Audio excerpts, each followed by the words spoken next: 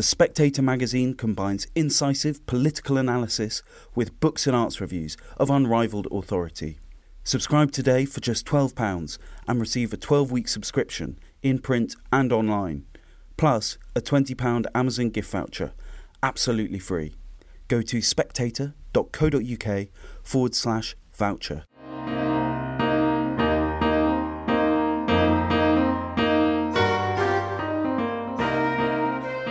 Hello and welcome to Spectator Out Loud with me, Linden Kemkaran. Each week we choose our favourite pieces from the magazine and ask our writers to read them aloud. Coming up on the podcast this week, Matthew Parris is just back from Australia and he shares his thoughts on the upcoming referendum on the Aboriginal and Torres Strait Islander voice. Dan Hitchens looks at church congregations and wonders why some are on the up while others are in a spiral of decline. And Leah McLaren describes the delights of audio and tells us why young children should be heard but not necessarily seen. First, it's Matthew Parris. My partner and I have just returned from the most magical trip. As guests of Western Australia's tourist board, we've driven almost 1,500 miles on decent but mostly unpaved roads right across the top left-hand corner of the Australian continent. This is the Northwest, a landscape like nowhere else on the planet. 3 times the size of England, they call it the Kimberley. Starting from a town called Broome, easy to fly there, we made it overland to Darwin in the Northern Territory.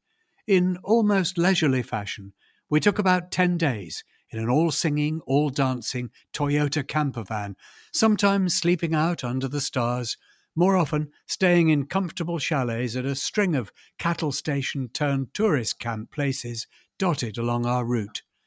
Everywhere was clean and comfortable, everyone was welcoming, the steaks and the swimming creeks were bliss, and I'd enthusiastically recommend this adventure, the Gibb River Road they call it, to couples or families keen to get off the beaten track and into the bush, but without any kind of danger, and always within reach of creature comforts.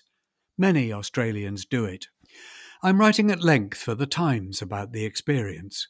Suffice it to say that if Walt Disney had created a giant asteroid as a strange yet beautiful combination of hot red earth, orange rock, cliff, mountain and semi-desert plateau, yet cut almost as if by cheese wire, with ravines, gorges and mini canyons packed tight with palm-fringed greenery where clear, cool water tumbles over waterfalls into deep lagoons, they'd still struggle to match the Kimberley. Within surprise, though, there were surprises, and it's one of these I want to write about here. I had expected to find Aboriginal people living in these wild landscapes. They used to, for more than 60,000 years, and everywhere there are rock paintings testifying to the human population for whom this land of miracles was home.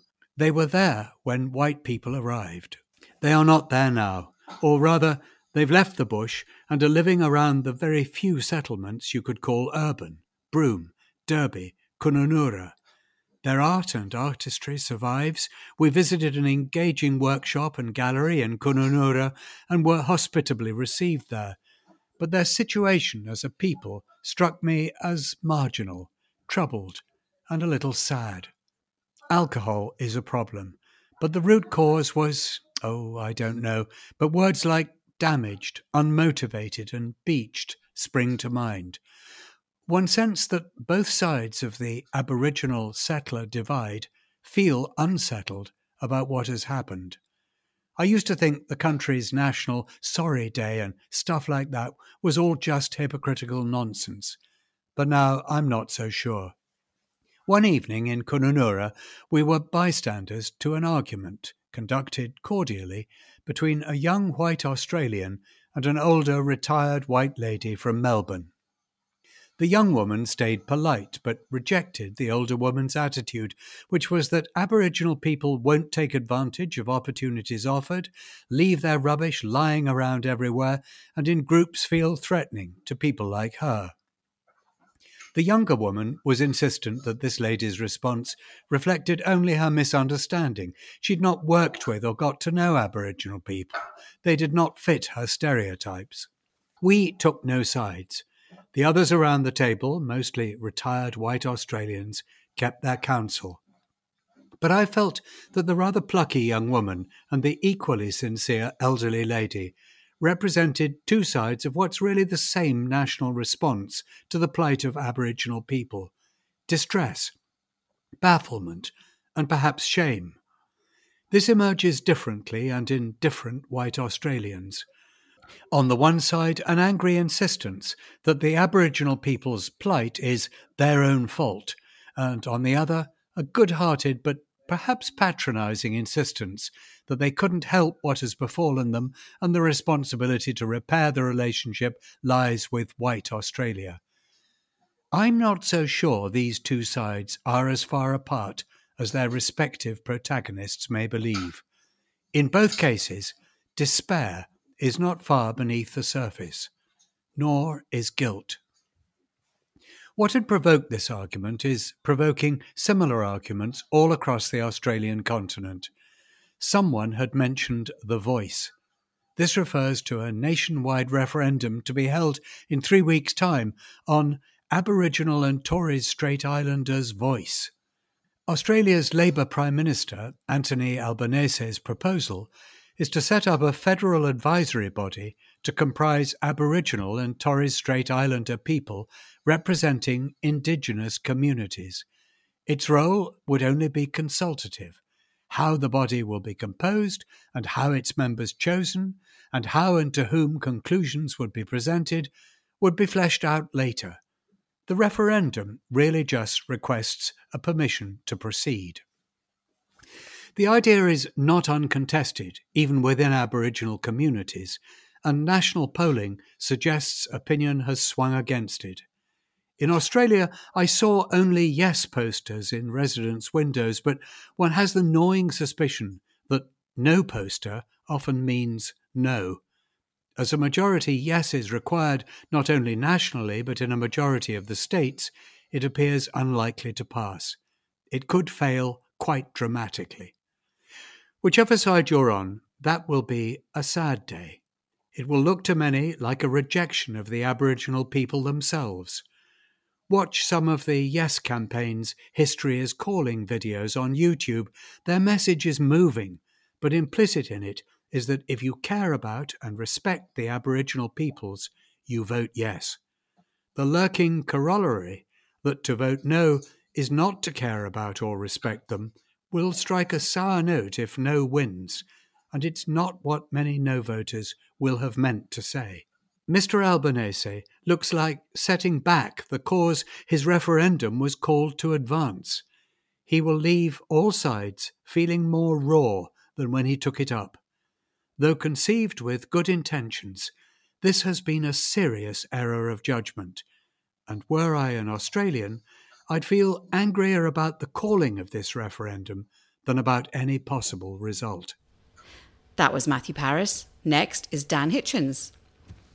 The Pentecostal preacher is in full flow, his voice raised to near deafening volume, his gestures expansive but exact, the congregation murmuring back a chorus of amens, when he receives an unexpected interruption.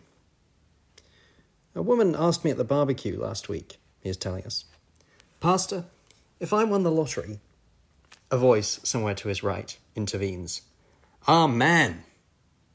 A wave of laughter from the congregation. The preacher rides it. "No, don't amen that. We don't believe in lotteries. We believe in work. Hard work." So she asked me, "Pastor, if I won the lottery and I gave the money to the church repair fund, would you accept it?" And I said, the congregation is quiet again. We're in the realm of moral theology. "Of course I would. Does that mean I want you to play the lottery? Of course not."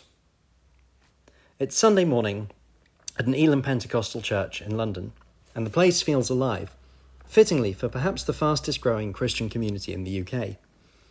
Over the past 25 years, Elim's membership has risen from 50,000 to 75,000, according to the statistician Peter Brearley. The figure is all the more striking when you consider the overall picture of Christianity in the UK. The census revealed that, for the first time, less than half of the country identified as Christian, a fall of 7 million people over a decade. Yet while certain kinds of Christian practice are fading, it seems, others are very much not. In recent decades, thousands of new churches of all varieties have sprung up across the land. London's Sunday attendance is 10% higher than 40 years ago. Vast congregations have flourished, if you know where to look. John Hayward, a former maths lecturer, has produced a model to try to track which churches are growing and which are shrinking. He focuses on the R number, made famous by the pandemic, but long employed by statisticians for anything that spreads through person-to-person contact: rumours, internet trends, social contagions such as bulimia, urban riots. Put simply, if churches aren't making more Christians than they are losing, the R number falls below the crucial threshold of 1 and decline sets in. He's published a study of UK church groups which makes for sobering reading. Hayward's own congregation, the Church in Wales, is declining at such a rate that, on the assumption that nothing changes, it will be extinct at some time in the 2030s, just after the Welsh Presbyterians.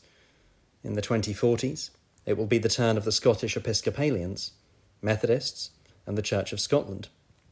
The last rites for Anglicans and Catholics will be read in the 2060s. The more charismatic and evangelical churches, such as Elim, New Frontiers, and the Fellowship of Independent Evangelical Churches, have a healthy R rate. Everyone else is below the line.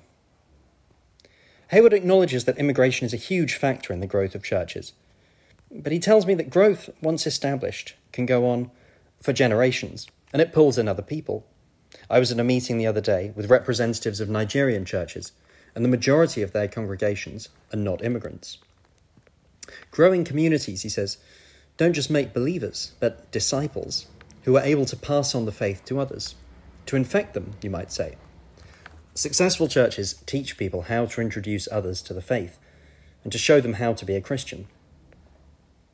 All that you can see on a Sunday morning at Elim Pentecostal. The emphasis on spreading the faith is relentless. The faithful are reminded to talk to people about Jesus every day, and encouraged to attend an evangelization seminar later in the week. There are disciple-making workshops, too, for men of valour and women of substance. In a small congregation of around 70, about 10 have a serious role in the service, leading prayers or whatever, and everyone does so with confident enthusiasm. Moreover, the service has the feeling of a family reunion. Everyone knows when to join in. There is raucous laughter at in-jokes, and when the service pauses for 5 minutes of greeting each other, the room turns into a whirl of hugging and backslapping. Half a dozen people come over to warmly introduce themselves. As a dogmatic Catholic of the old school, I'm not seeking answers to the big questions. But if I was, I might think this was a good place to look. Thriving churches, Hayward says, are very intentional about what they do. They are very clear in their beliefs, particularly about the urgency of accepting Christ, since one's eternal destiny is at stake. Rather than, well, everybody here believes something, and we're not really sure what, but we can always put on an event and maybe somebody will come along. A week after my visit to the Pentecostals, I attend a service at a United Reformed Church, which is the fastest declining of any UK-wide church. The service is led by the moderator of the URC, the Reverend Dr. Tessa Henry Robinson, described by her church as a womanist practical theologian who has a particular focus on uplifting ethnically minoritized women and communities. The URC itself, according to its website, is not rigid in the expression of its beliefs and embraces a wide variety of opinions. The Gospel reading is about forgiveness, a contentious subject, Dr. Henry Robinson concedes in her sermon, but we can begin almost immediately by asking forgiveness for how we buy into containing and using God, such as pronouns, apparently. I am not asking people to be on the same journey, but I am trying to be intentional about not using he or she or it or they to identify God, not limiting our language in identifying a God that is limitless. The trade-off is that so limitless a God may also be too fuzzy to see clearly. At the back of the Elim Church is a cross, a reminder of Jesus' saving death. At the back of the URC Church is a stained glass depiction of a tree with tongues of fire in it, a general image of life and renewal. One theory is that communities which make serious demands are more likely to inspire serious commitment. In Britain, at least, that theory has recent history on its side. The Anglican vicar David Goodhue, a leading researcher of church growth, summarised the evidence. Those trimming faith to fit in with culture have tended to shrink, and those offering a full-fat faith, vividly supernatural, have tended to grow. This is as true of the ultra-liturgical Orthodox as it is of the ultra-informal Pentecostals. The plight of Anglicanism is acute. Just 3% of under-25s describe themselves as Anglican. Last week, Justin Welby said it might not be all bad, that faith has declined dramatically. I rejoice in less of a bossy attitude, and of the church stepping back from telling everybody what to do. But of course, sin and forgiveness are at the heart of Christianity. A church which doesn't tell people what to do may, as Welby implies, be learning a new humility. Or it may just be suffering a fatal loss of confidence. In which case, why are the smaller churches doing better? Stephen Bullivant, Professor of Theology and the Sociology of Religion at St Mary's University, Twickenham, points out that the comparison is somewhat unfair. Catholics and Anglicans tend to see themselves as being for everyone, and therefore have to expend their resources everywhere at everything. Smaller groups can target a particular market, say by planting a church near a university with a big immigrant population. Nevertheless, Bullivant argues, the bigger churches should learn something from this. It is worth picking out groups with strong identities and allowing them their own space, rather than assimilating everyone into a model that suits no one exactly. The Catholic Church, for instance, has given whole parishes to traditionalists or to the ordinariate, which uses an Anglican-style liturgy. These parishes then attract enthusiasts from miles around. Another fervent community, the mostly Indian-born Catholics of the Syro-Malabar Rite, have, since 2016, had their own bishop at the head of their eparchy, a kind of parallel diocese. The smart strategy, Bullivant says, is to lean into such diversity, giving confident communities a chance to build something that lasts. But the clergy may be reluctant to get on board. No bishop wants to lose a good chunk of the most practising Catholics he has to the Syro-Malabar eparchy, and no parish priest wants to give up the 3 big practising families who would look after the confirmation classes and provide such excellent food at parish functions. That's not a joke, by the way. That was Dan Hitchens. And finally, here's Leah McLaren. Recently, I stumbled across a file of conversations I've recorded with my 7-year-old son, Frank, back when he was 4. Topics included his travels through wormholes, why he finds planet Earth boring, the tragic story of how his first family died, and how he got his laser eyes. It was only by listening to these voice notes 3 years later that I understood just how precious audio recordings really are, and also how underused. The conversations I taped illustrate the nuances of Frank's 4-year-old self more vividly than any photo or video ever could. Anyone attempting to write fiction should take note of the power of audio. Conversation and voice are how character is built. A physical description tells you relatively little. Why don't we record more conversations, I wonder, if only for posterity's sake? Preserving everyday verbal interactions between our loved ones is something we just don't do enough of, in my view. In an era when everything else is itemized, filed, archived, the possibilities of audio seem strangely overlooked. Part of it, of course, is the unobtrusiveness of the medium. There is a covert slyness to audio. Most people instinctively object to the idea of being recorded in any way, and yet we allow ourselves to be videotaped pretty much constantly. Almost everywhere in this country, we're captured on CCTV without our knowledge or consent. We take photos and videos of our children and loved ones throughout the day, and we post them online for any number of people to see. Yet the thought of recording the things that people actually say, in situ, no matter how sweet and innocuous, seems suspicious at best and galling at worst. Perhaps it's simply a problem of association. Taping people feels like espionage, as if we're collecting material for later blackmail. It tends to be done in moments where someone is trying to catch another person out. In many countries, including England, for precisely this reason, it's illegal to make a public recording taken without consent. But audio recordings for personal use are allowed, and recordings of real everyday conversations are like nothing else when and if they're made with attention and love. It might seem as if video combines the best of both worlds, but the moving image has nothing on a simple audio recording. Voices and body language change on camera. The subjects become overly conscious of themselves. Listening to that old conversation with Frank, I wished so badly I'd made hundreds. In fact, I would love nothing more than to listen to an archive of all my lost conversations with loved ones. It's this that we miss most when people are gone. To be able to hear and replay the words they once said to us in their actual voices is comforting and exciting. It's like digging up buried treasure from the past. I remember why I taped those early conversations with Frank. I was doing a lot of telephone interviews for print magazines at the time, and I'd noticed how much more present I was as a listener, as an interrogator, as a person, when I knew I was being recorded. Frank loves talking in the bath. He still does. This was the place where his little mind fully opened up. He was at that magical point in childhood where he had just acquired a full grasp of the English language, but had not yet learned to distinguish between fantasy and reality. I wanted to bottle him up in a jar half the time, and the other half I was so exhausted I wanted to cry. I noticed that if I was able to give Frank my full, undivided attention, he would tell me the most astonishing things. But because bath time occurs at the end of the day, I would often feel myself becoming impatient. I realized I was missing things, hurrying him into the future.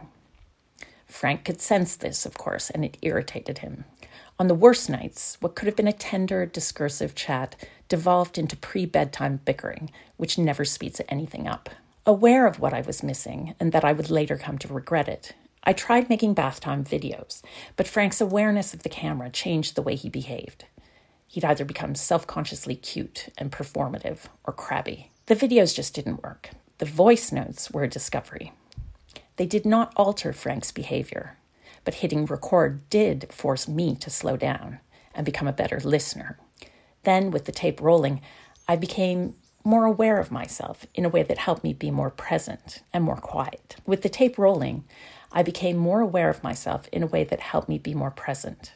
The result was that Frank opened up and gave me a full tour of his amazing 4-year-old brain, a lost landscape I will never get to visit again, but through the magic of audio was miraculously preserved. After finding the Frank bath file, I've resolved to record more everyday family conversations, just for posterity, a resolution of sorts. Here's hoping the boys don't sue me later. Well, that was Leah McLaren drawing to a close this week's edition of Spectator Out Loud. If you've enjoyed these articles and they've left you wanting more, then why not pick up a copy of the magazine? I'm Linden Kemkaran. Thanks so much for listening, and please do join us again next week.